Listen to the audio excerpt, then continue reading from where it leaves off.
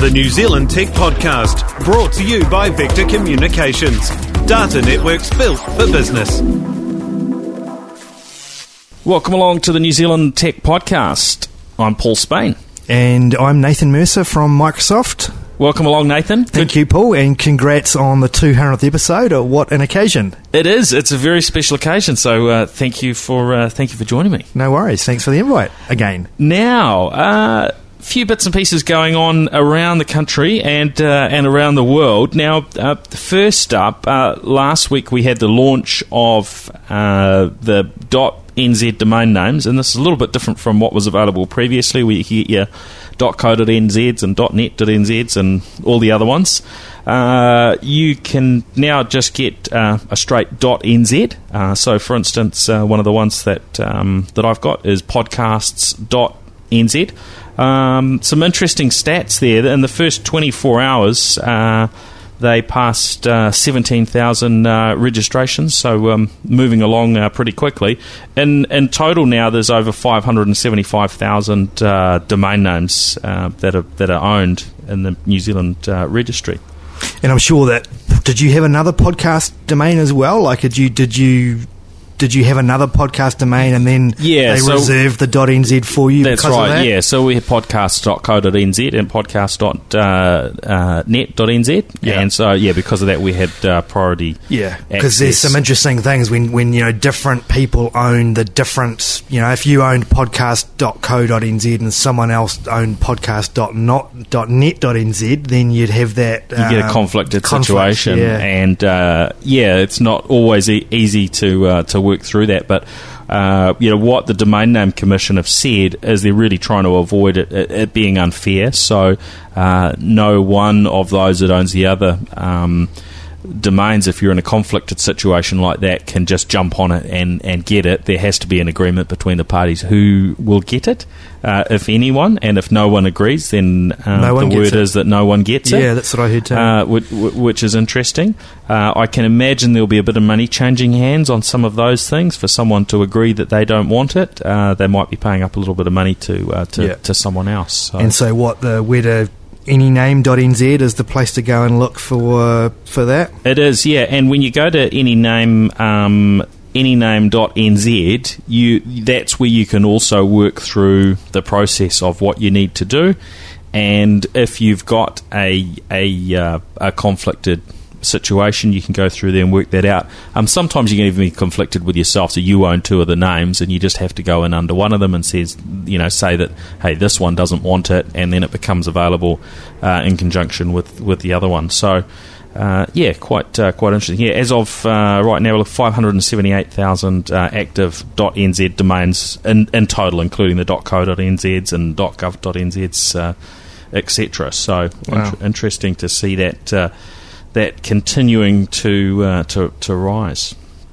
Now, in other happenings, we're expected to hear some announcements from Apple. The word is 16th of October in the US in terms of new iPads, possibly even new iMacs. So I'm sure there'll be a few people looking out for that. Probably not the top of your radar there. Not top of my radar, but I got to admit, I do have a Mac Mini at home, and one of the rumours I heard was maybe there'll be a new Mac Mini on the 16th as well. Yeah, it's sort of that time we might see a bit of refresh. So the thing I guess I'm interested to see about the iPads, I'm assuming that they're going to get Touch ID, and what I'm particularly interested to see is, do Apple do a first-party keyboard for iPad?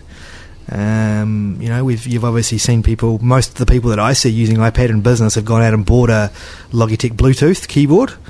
Yeah, they're great keyboards, actually. And it'd be interesting to see if Apple do that. And what I'm also interested to see is what's going to happen with a larger iPad Pro, 12.9-inch iPad. Is that going to be announced next week, or is that going to be announced in January, February? Yeah, well, that's an interesting one. It does seem that the non-announcements, the rumours up front on Apple releases are becoming more and more accurate. So well, you would have to pretty good pick. It's pretty hard to hide these things away, isn't it? Yeah, well, and you might even suggest that the rumours are staged. Quite possibly. As a PR strategy, it wouldn't be the first time something like that's happened. No. And Microsoft wouldn't do that sort of thing, would they, Nathan? No, never. No. Okay, now in other bits and pieces of news, now we've heard Dubai, the police force there are apparently going to get Google Glass wearables in order to assist them with crime fighting. Now, I thought this was kind of a fascinating thing. A few reasons. One, Google Glass isn't sort of generally broadly available on a global basis. It's still not sort of reached that point of maturity. And the other thing, which is, I guess, maybe not directly related, but to give you some insights into the police force in Dubai, is that apparently the police chief there had announced last year that they were going to be buying $400,000 Lamborghinis for the police to drive around, because they needed to sort of fit in with what other people drive in Dubai. It's a good way to spend your oil revenues, isn't it? That's a crazy part of the world, isn't it? Wow.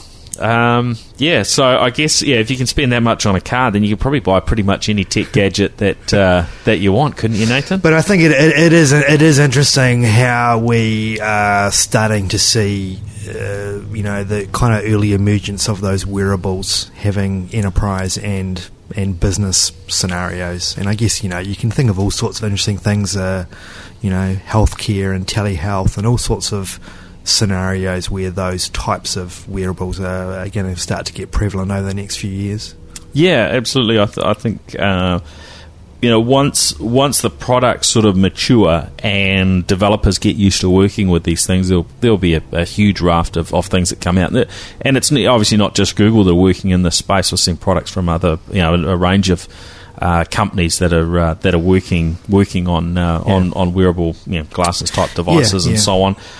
So it's very much early days for that. But I'm always interested to see what people do with even the versions of the products that are available now. Even though they're pretty limited, to date. So yeah.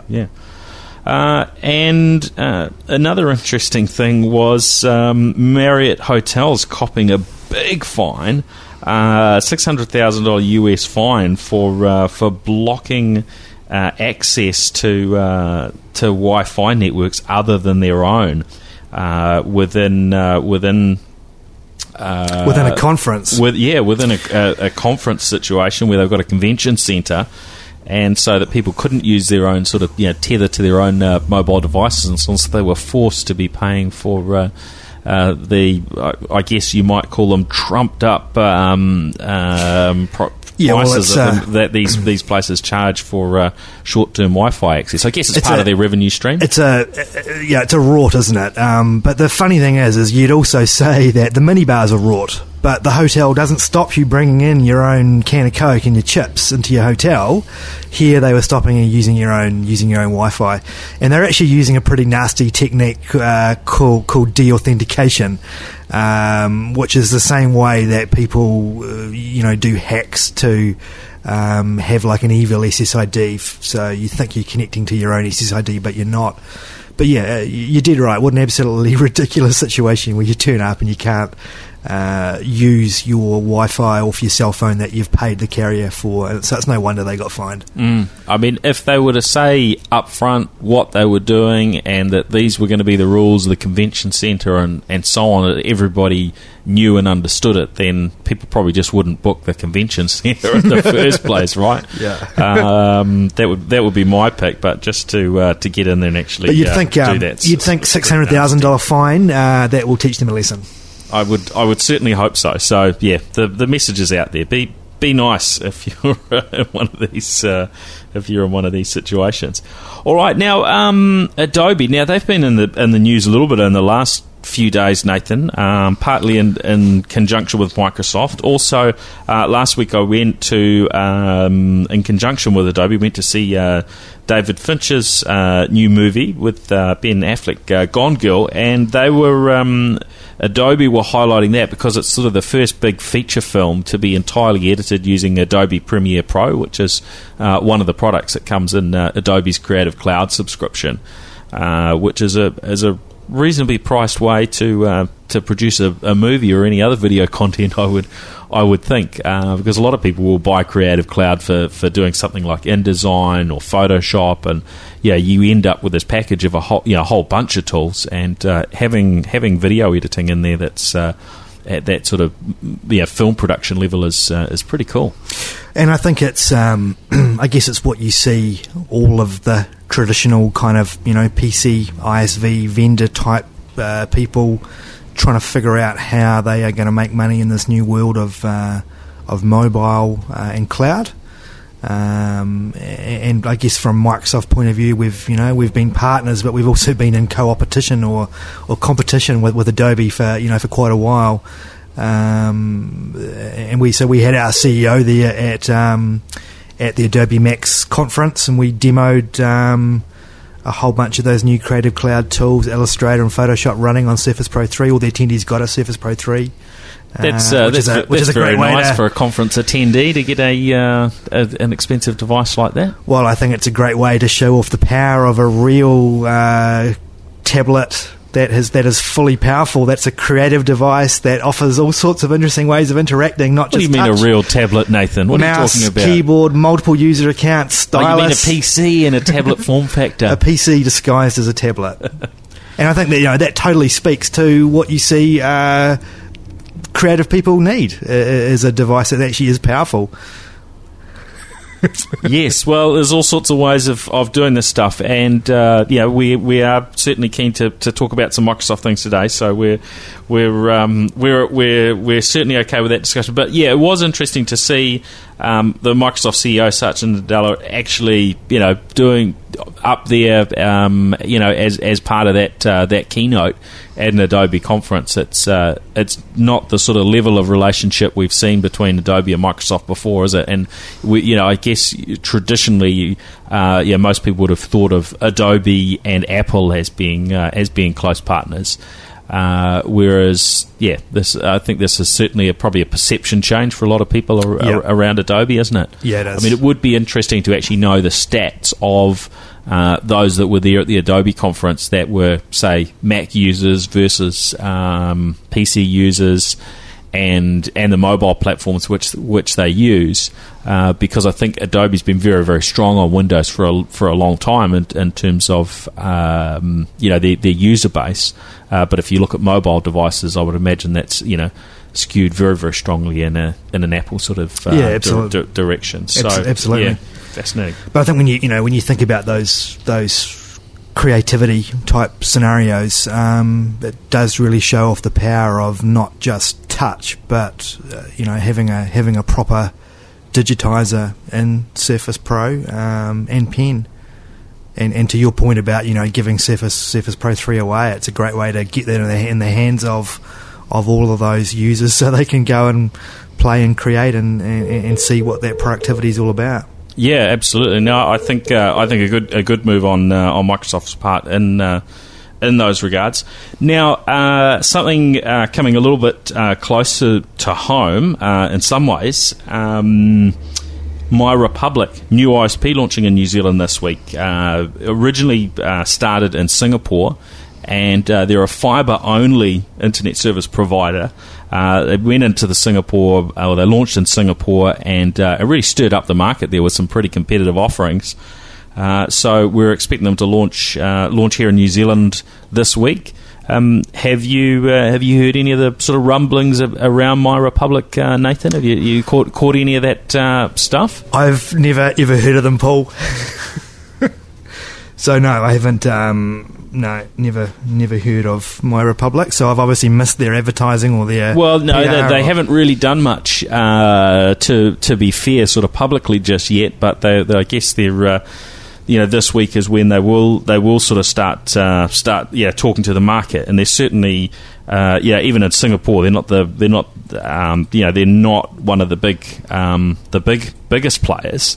They've come in as sort of a smaller player within the market there, and have stirred things up. So I think that's sort of their expectation here. Although you could say that in New Zealand, we've already got a growing sort of competitive environment with lots of smaller ISPs that are a step down from your big or even a Spark and Vodafone type players that are offering unlimited plans, which tends to be even your sub brands like Big Pipe, kind of disassociating themselves from their parent company Spark and doing those unbundled, unlimited fibre and VDSL plans. And that was certainly the comment that one of those other players said to me is, look, they may have done very well in Singapore where there wasn't a lot of competition. How well are they going to do in New Zealand where there are other players that are really pushing with unlimited plans and global mode type services, which is something that MyRepublic's been doing in Singapore for some time. Oh, they do global mode over there? Well, they've got a different name for it, but they offer that type of service where you can access international streaming services and the like. So, but I think this will be an interesting one to watch, because they're a player that I think has done well in that Singapore market. And there, some of their plans are pretty phenomenal in terms of gigabit fibre plans, unlimited for. I think one of the ones I was looking at was in the not too far off $50 actually a month. So. Right. Obviously, some pretty different economics there in the Singapore market, but there are similarities also in Singapore with their model of rolling out fibre into home environments. That if you look at what's happened in New Zealand with the government's ultra-fast broadband initiative, there are certainly some similarities there. And the Singapore government has, I think, worked hard to make. Fast fibre connections available to consumers. We actually have it. We actually have it pretty good here in New Zealand, really, compared to our cousins across the ditch in Australia. We're actually pretty good now compared to even 5 years ago, I think. So where do you think it will go from here? I'm just looking now. So MyRepublic 1 gigabit plan in Singapore, and the Singapore dollar is never usually too far off the New Zealand dollar. That's right. And it's $49.99 a month. Order now and get a free phone, apparently. So I can't imagine. That's the Singaporean pricing? Yeah. Yeah. So I can't imagine we're going to get quite that sort of level in the New Zealand market, and it's I'm looking here, another pricing page which is saying gigabit download and half a gigabit upload for 60 Singapore dollars a month. So one is their advert, the other one is their the pricing that's actually on their website. That $60 one is their gamer plan, which is slightly different. So, I'm really curious what they're gonna launch here. There's been a few discussions around on Geek Zone, and I've been chatting to them. So, worth having a look. I think from Thursday once they make their announcement. When you talk to them, Paul, what do they say is their unique differentiator or their business moat, kind of compared to the other players? Well, they are pure fibre, so they're only delivering a fibre service. So they're not getting distracted with VDSL or ADSL type services. It's really all around delivering a fibre service, and so 100% of their focus is around that. So I guess that makes them a pretty modern ISP to not look at the other offerings. Especially as fibre's not available, obviously, to everyone, although the number of people that can access it is growing every day. So, I think they'll be worth watching. And in a worst case scenario, they stir up the market a little bit more. and in the best case, then they're a great competitive player with good offerings and will be around for a long time to come. So we'll just wait and see on that. But from the bits and pieces I've seen, I think they're going to have some good offers, and not just for consumers, also for businesses. I think they'll certainly be well worth a little bit of a look there once they land. Cool. I wish I could get fibre in my house. Oh well, one day, maybe, or you might have to move. Now onto Hewlett-Packard. Pretty big news broke over the weekend. Hit the rumour mill and was accurate as these big stories often are when they're coming through a mainstream media outlet like the Wall Street Journal, where I heard about this. Is that Hewlett-Packard or HP are going to chop themselves into two halves. Whether they're actually halves or not is another question, but into two businesses anyway. One's going to be called Hewlett and the other's going to be called Packard? Yeah, very good, mate. No, I read that as well, and it doesn't surprise me at all. And the reason why is that those, frankly, hardware vendors have got a huge problem. I mean, look at Dell. They've had to go private amidst lackluster sales. And I think the problem here is that people aren't paying as much for new equipment anymore. So in this kind of hardware competition space, it's really a race to the bottom. You've got commodity pricing going on there in this kind of traditional kind of consumer gadget industry. And I think what it really speaks to, Paul, is that if you're selling hardware and you don't own the operating system, you don't own the app store, you don't own the services on top of that, then you're done. And the way I look at it is that vertical integration is the name of the game going forward in terms of the long run. Anything you do kind of horizontal integration like that really does create a commodity business where you're going to compete against, and I think last time you talked about some of those kind of low cost devices that are coming into the market. There's a huge wave of those coming out of Shenzhen in China, just north of Hong Kong. And you take a step back and think about Apple. Many years ago, you probably would have said that Apple was stupid for going vertically integrated, and it almost put them out of business, frankly. But look at them now. In the long run, it was the right call.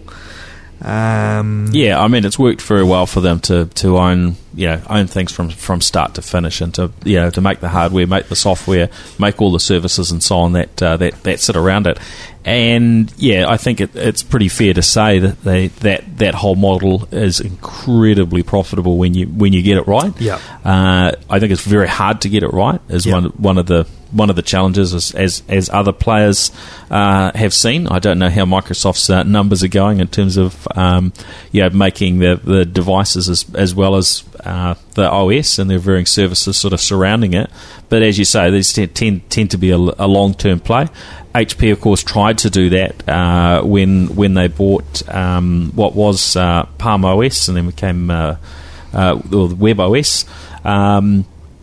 But they didn't manage to sort of make that particular one that one fly, which I guess speaks to the challenges of bringing all the pieces together. But I guess when I look at hardware purchase today, you're usually buying a particular piece of hardware, be it a smartphone, a tablet, a laptop, a desktop computer, with an image in mind as to what software you want to run on it, what you want to do with it, and you tend to make a call whether you're going for OS X if it's on a desktop computer or on a laptop, or whether you want to run Android, iOS, Windows, etc. And I think that software piece is absolutely key to the whole picture. I think I've probably got a slightly different view, and I think you're dead right about what you say in business. But I think what you're seeing with the consumerisation of IT, which I think is starting to become a bit of an overused term, but with apps and with cloud, you really are starting to see people's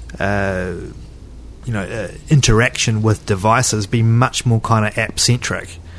And if I put my kind of Microsoft hat on, that's why we're making sure that we've got Microsoft icons on everyone's screens, whether it's an Android or an iOS device, with Skype and OneDrive and Word and Excel and PowerPoint and all those apps. And so, I think it's a bit of both, but probably more your comment around operating system more so in business, I think. Yeah, when a business goes out to buy a computer to go on a desk, they're thinking about, this is going to run, predominantly this is going to run Windows. Yep. And so the hardware will be hardware that runs Windows, obviously.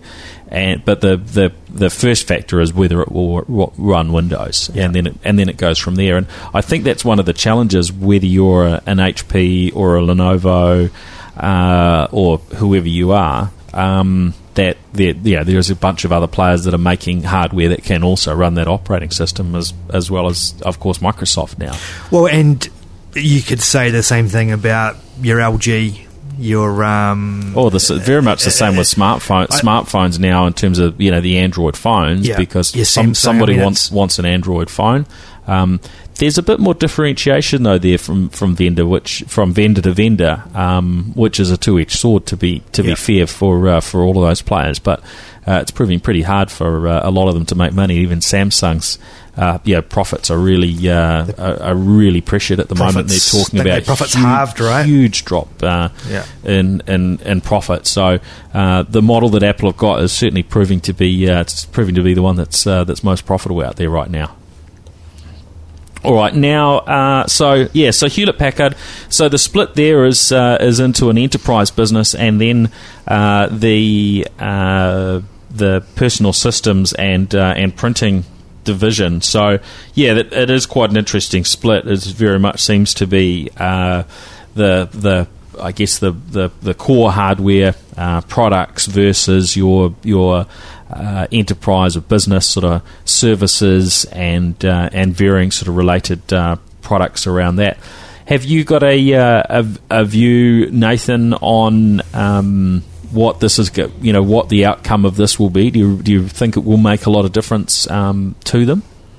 Because I think the share price immediately jumped up. There was a real sort of positive note to this. I know that a lot of people within Hewlett-Packard have been really positive about Meg Whitman, who came in as the CEO, must be around 2 years ago now, in terms of her leadership. Obviously, with this, then you end up with two different businesses, and she can only lead one of those. And that's the enterprise. I mean, it's got to make a lot of sense. Basically, they've divested themselves of the parts that don't make any sense. They can focus on their knitting per se. The interesting thing that I think, Paul, is that what are they going to do about smartphone? They're going to have to do something there. Well, they've been talking about getting back into it for a little while. We haven't seen any products, right? The reality is that people's lives revolve around smartphones these days, and you've got those three ecosystems of Google, Apple, Microsoft, in that order of market share. And I think that they don't forget BlackBerry with the new passport just been announced. Yeah, so I watched a cool little demo of that the other day on a Canadian breakfast show. Guy was talking it up, loving it. Well, the Canadians, they love their BlackBerry. Yeah. Surprised you haven't got one around here at the office, Paul.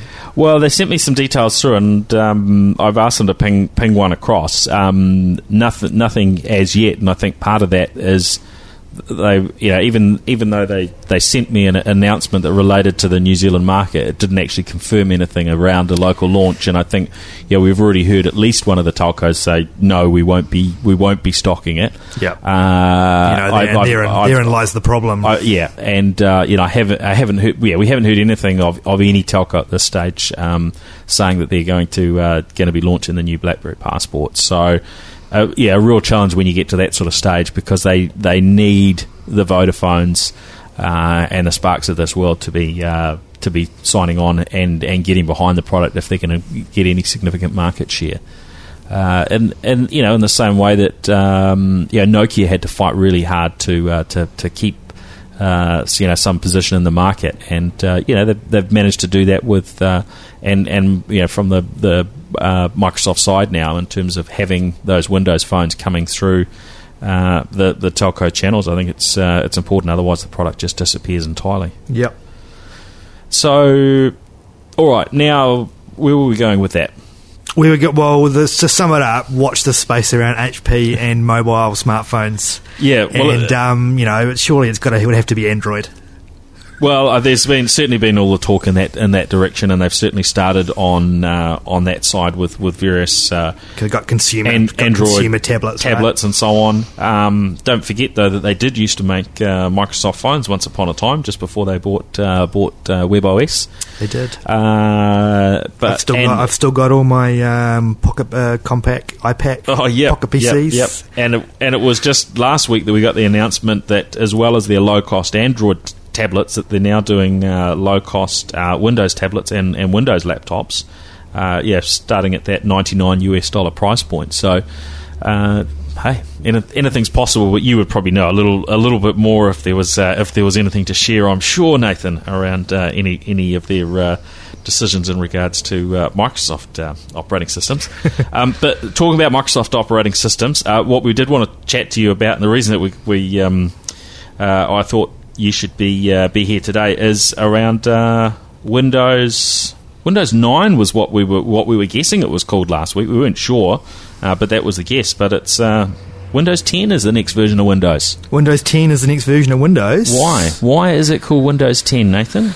Basically because we are doing Windows in a new way. It's not just an incremental change. It's really a way of addressing, redesigning and re-engineering Windows for this new mobile-first, cloud-first world, and trying to get this kind of next billion users of Windows running Windows 10. Wasn't that what Windows 8 was sort of all about?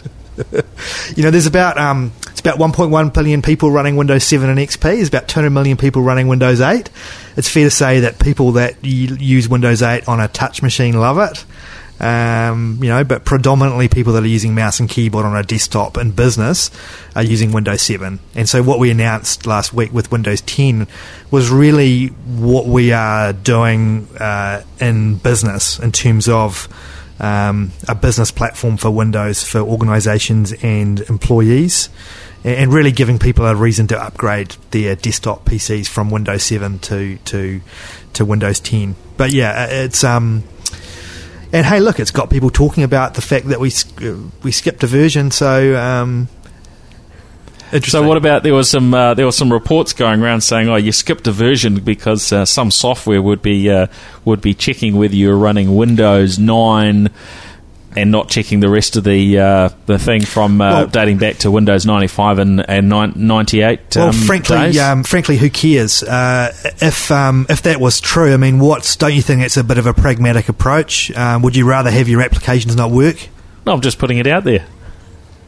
I mean, I couldn't confirm or deny the Java application compatibility issue that you're discussing there, Paul. But don't you think that is a pragmatic approach to, one of the value props of Windows is the fact that you can run all of your stuff from 30 years ago. And I'm not going to judge one way or the other, but I guess if you did want to run some really old software, then you could run a really old operating system, or you could run a new one with a slap of paint on it, Nathan. Hey, it's more than a slap of paint. I think if you think about the convergence that's happening here, it's actually probably a bit different than what Google are doing with Chrome and Android, with what Apple are doing with iOS and OS X.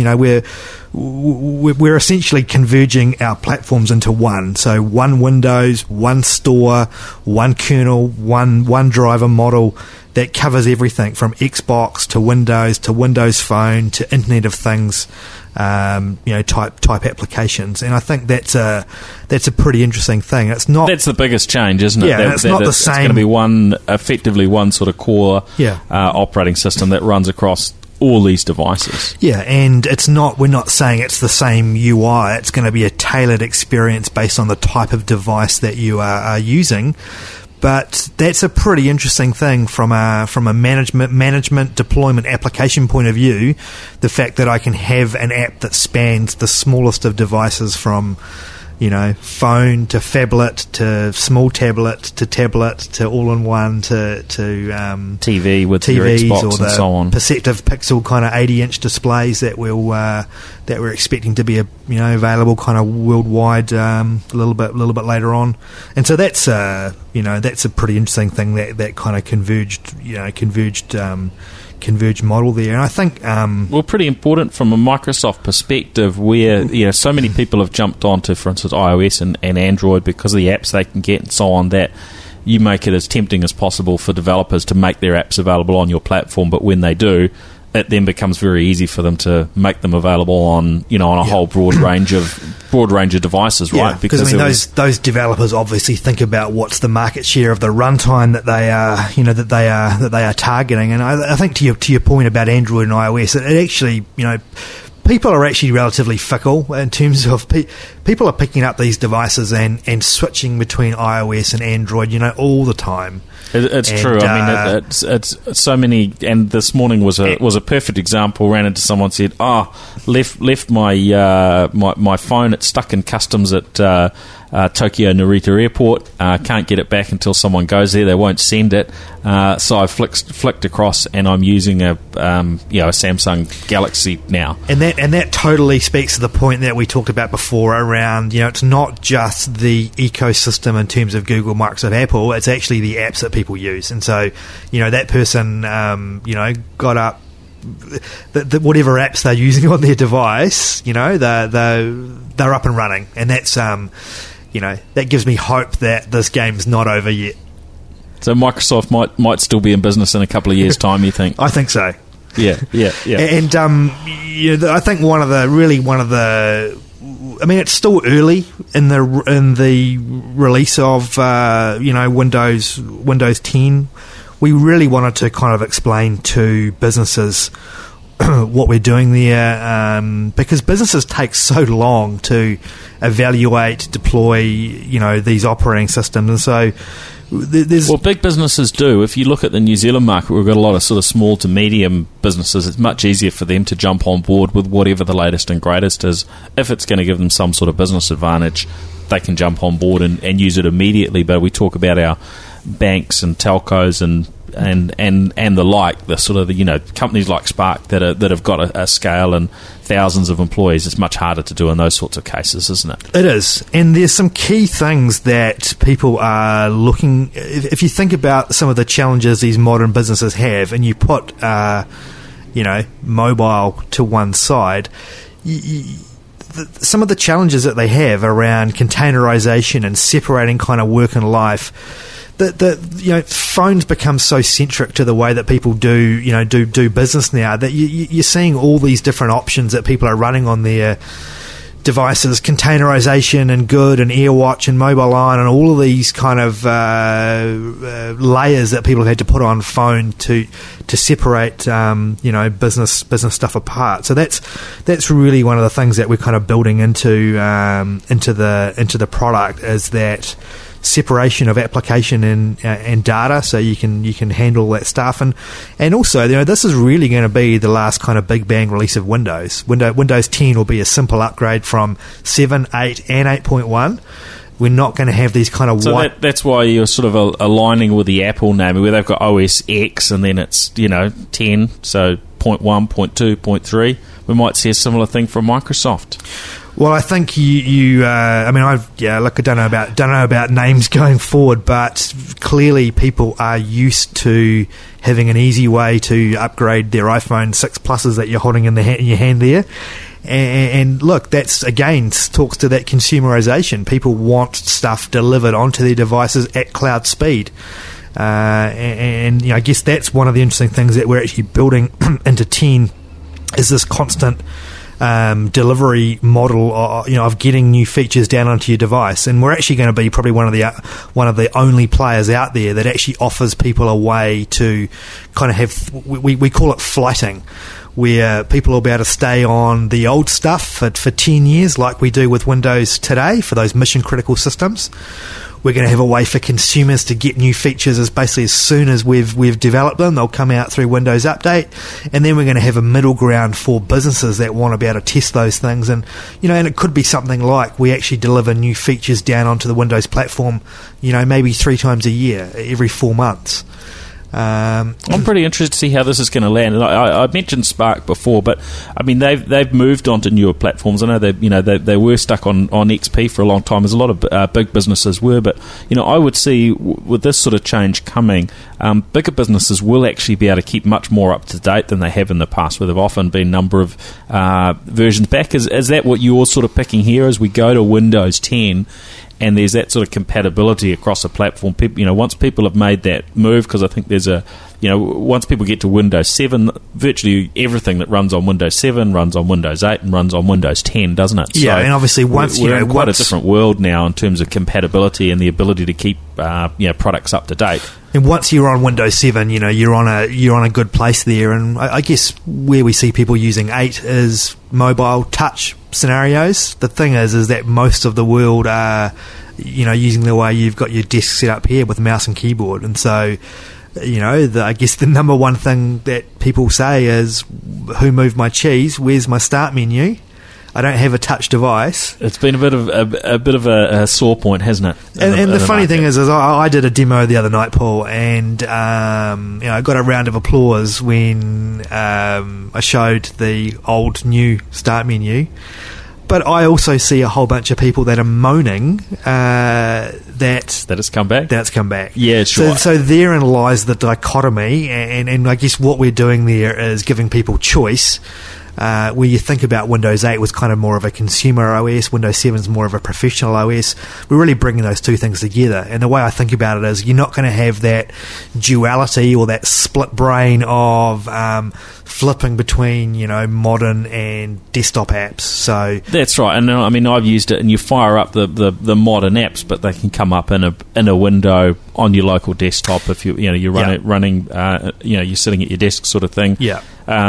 And I don't know whether you've seen the kind of launch video that we did in LA, but we're actually, it's not in the builds that are publicly available today, but it'll be available shortly. This feature called Continuum, where when, say, if I'm on my Surface Pro 3 that I've got here, when I'm using it like a laptop like I am now, it's going to have the traditional start menu. It's going to have Windows as Windows. Sure. I detach my device. The keyboard. It'll go full screen. It'll put a back button onto the taskbar. It'll ask me if I want to go into touch mode. Yeah, I was actually looking for that when I installed it on the Surface Pro there, and was a bit disappointed it wasn't quite there just yet. But I think that I'm really interested just to see how it evolves over the next few months. Of course, this is that cycle that we're used to with Microsoft in terms of opening up and seeing products early, but probably this one's a little bit different to most, in that there's quite a lot of visible changes that are going to happen during that. Let's guess what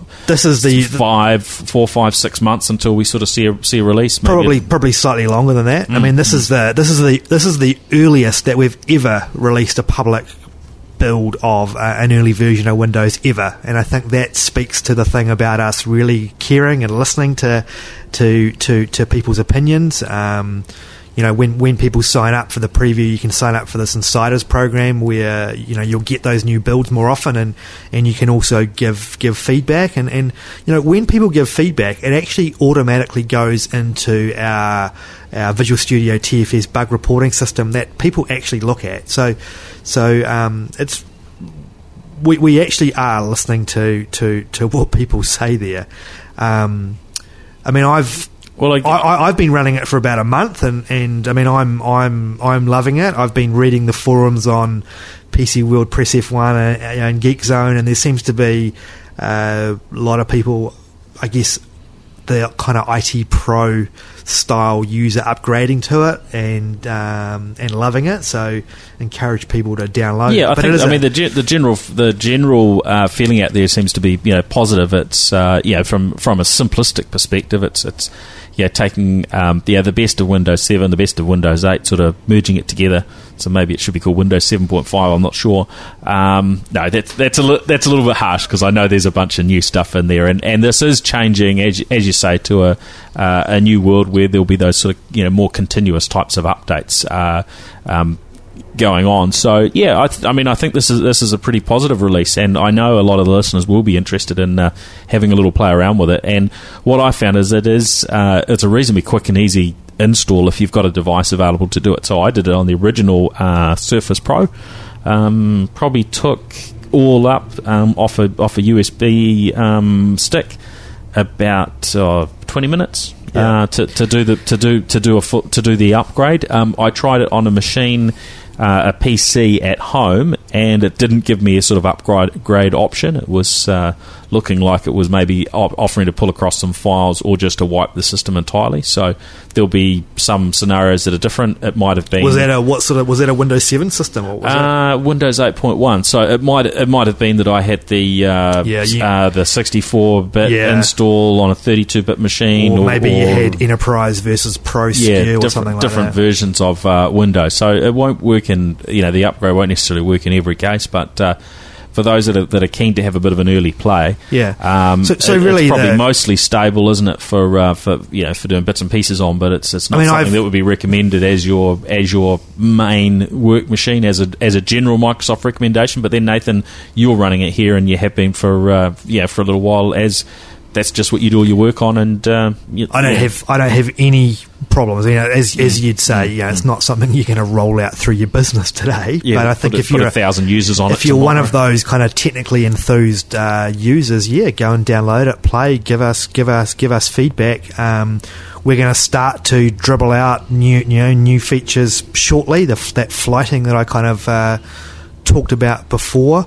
And then there's going to be a few more widely available releases coming into next calendar year. So there'll be a consumer release early in the year. There'll be a developer release which will be at the Build conference, and then we'll launch it mid 2015. And there's still a lot of things to talk about. We've only announced the business features. And there's also a new version of Windows Server that's been made available for download at the same time. As yet, I think unnamed in terms of what it will be called. Will it be Windows Server 2015 or otherwise? But that's available as well for those that are in that world. And there's a bunch of new features and things in there as one would expect. A bunch around the virtualization side, and we won't go into that. But for those that are in that side, it's well worth having a look at that as well. And I'm sure that will evolve a little bit over the next few months too. You think about what I said before about those kind of flightings of delivering new features. It's going to be the same thing on Windows Server. You think about cloud stuff and hybrid and what we're doing in Azure. You've got that same challenge from an IT Pro point of view of people running Windows Server who, potentially want new features on some of their systems, but at the same time have got, want to keep stuff stable. So we're working on some interesting scenarios that are going to deliver to both of those different audiences at the same time.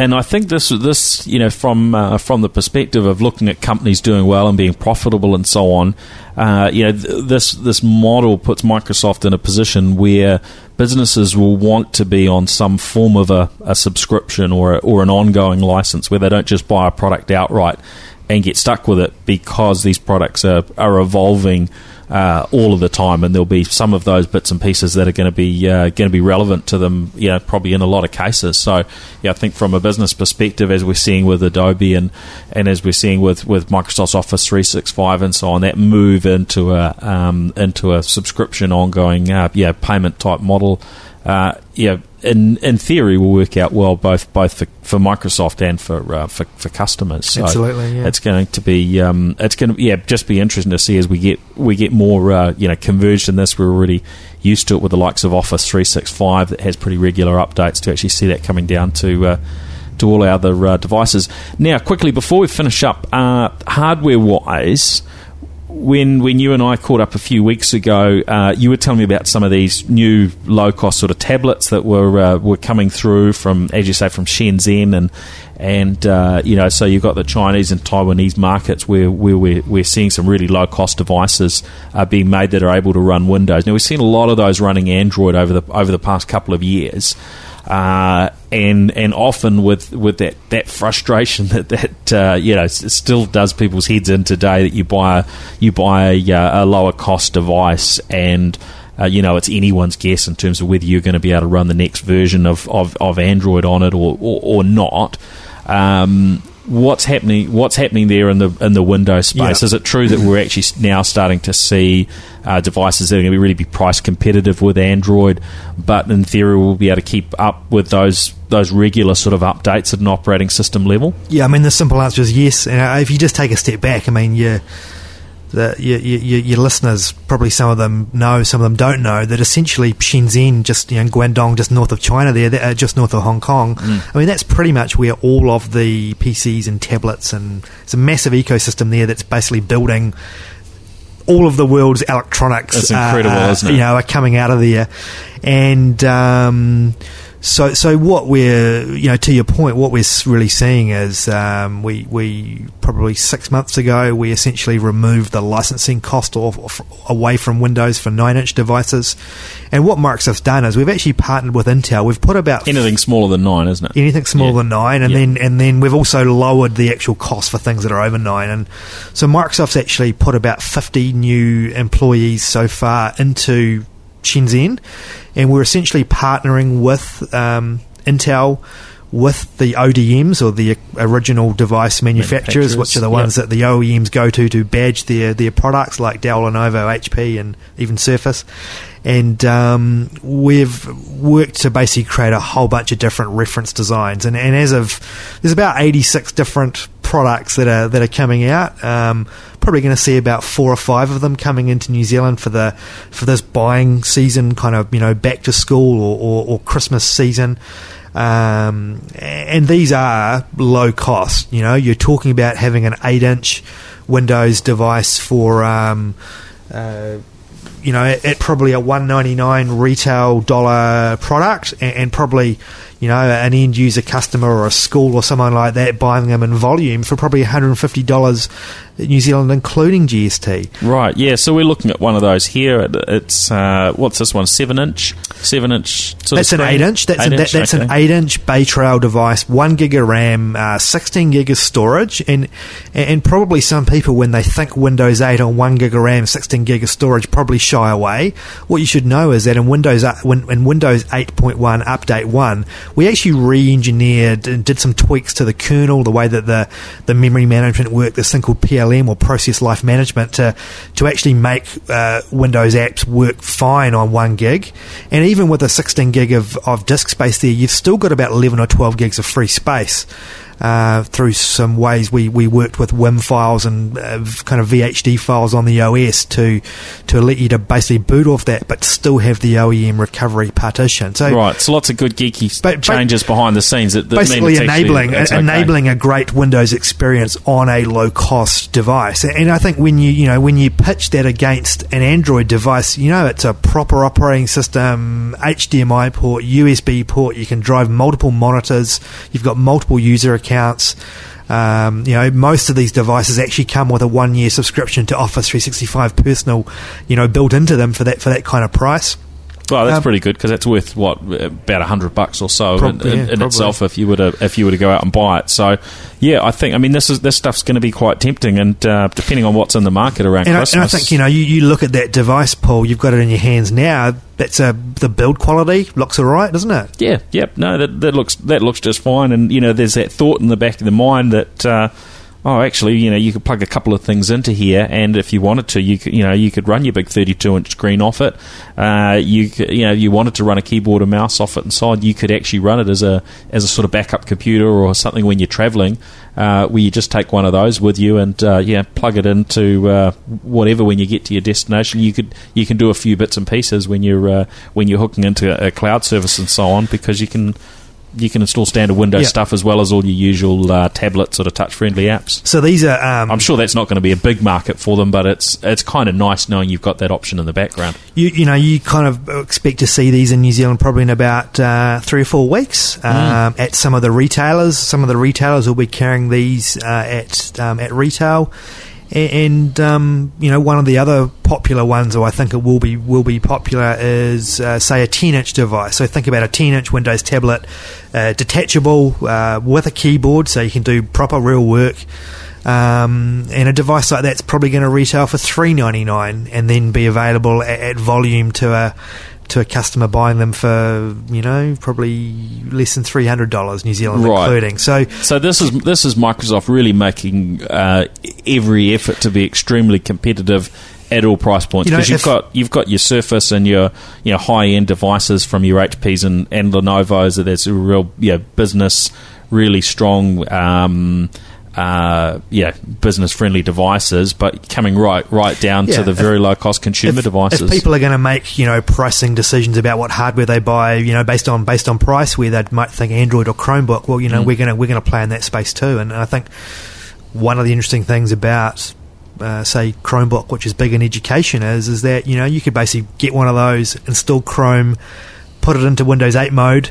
And you've effectively got Chrome OS running on Windows. You've got the best of both worlds. You've got your Google apps and stuff that are popular, but you've also got a real OS under the covers that you can... A real OS. You keep saying that, Nathan. Well, what defines a real OS? We won't get into that discussion. Not an OS. It's just running web apps. Sure. All right. Well, hey, that's great. Thank you for coming in, and certainly quite curious to see some of these other devices as they land. But this little 8-inch tablet with its HDMI and USB, and it's got all the usual bits and pieces in there, micro SD slot and so on.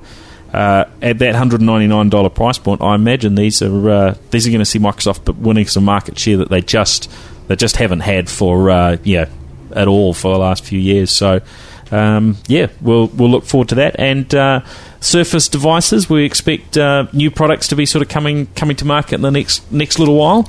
Well, Paul, we're always thinking about what we can do to the Surface product line in terms of going bigger and smaller and but the thing that's always really in the back of our mind about Surface is how we can be differentiated from the other options in the market, and also how we can kind of have a tablet that helps people, do more. And so we're always building and thinking about new products, but nothing that I'm going to be allowed to talk about tonight. All right, fair enough. Well, the Surface Pro 3 that you're using there at the moment, it seems to be certainly attracting a bit of attention. That Microsoft maybe hasn't had in the past. And I guess really has been pretty popular. And we've also even just launched this new kind of desktop replacement bundle into the market, which includes Surface Pro 3 and a cover and a dock. At a bit of a discount, so that's kind of come into the market now, and I don't know. Disappoint all those that just bought them without your bundle. Is it a significant discount? You'd have to go and talk to the 4 Surface resellers that acquire the Datacom, Spark Digital, and Cyclone, but it's about 10%. 10% different. And I don't know whether I've ever shown you the photo of how I've got my desk set up at home, Paul, but I've got my Surface Pro 3 in a dock.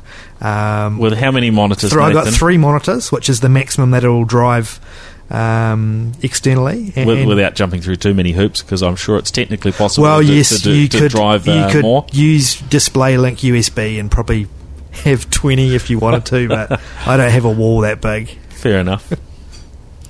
All right, well, I'll have a little bit of a peek at that in a minute, but hey, thank you very much for joining us again, Nathan. Now, where do people track you down online or Twitter? Yep, so I am Nathan M on Twitter. That's the best way to get hold of me. Excellent. Well, that's good. I can be tracked down on Twitter myself at Paul Spain, and you can catch NZ Tech Podcast at nztechpodcast.com, and we're also on Twitter at NZ Tech Podcast, as well as across the other social networks, and you can keep up to date with various other podcasts through podcasts podcast.co.nz currently. That'll soon be podcast.nz. All right, thanks everyone for listening. Catch you next week. Bye. The New Zealand Tech Podcast, brought to you by Vector Communications. Data networks built for business.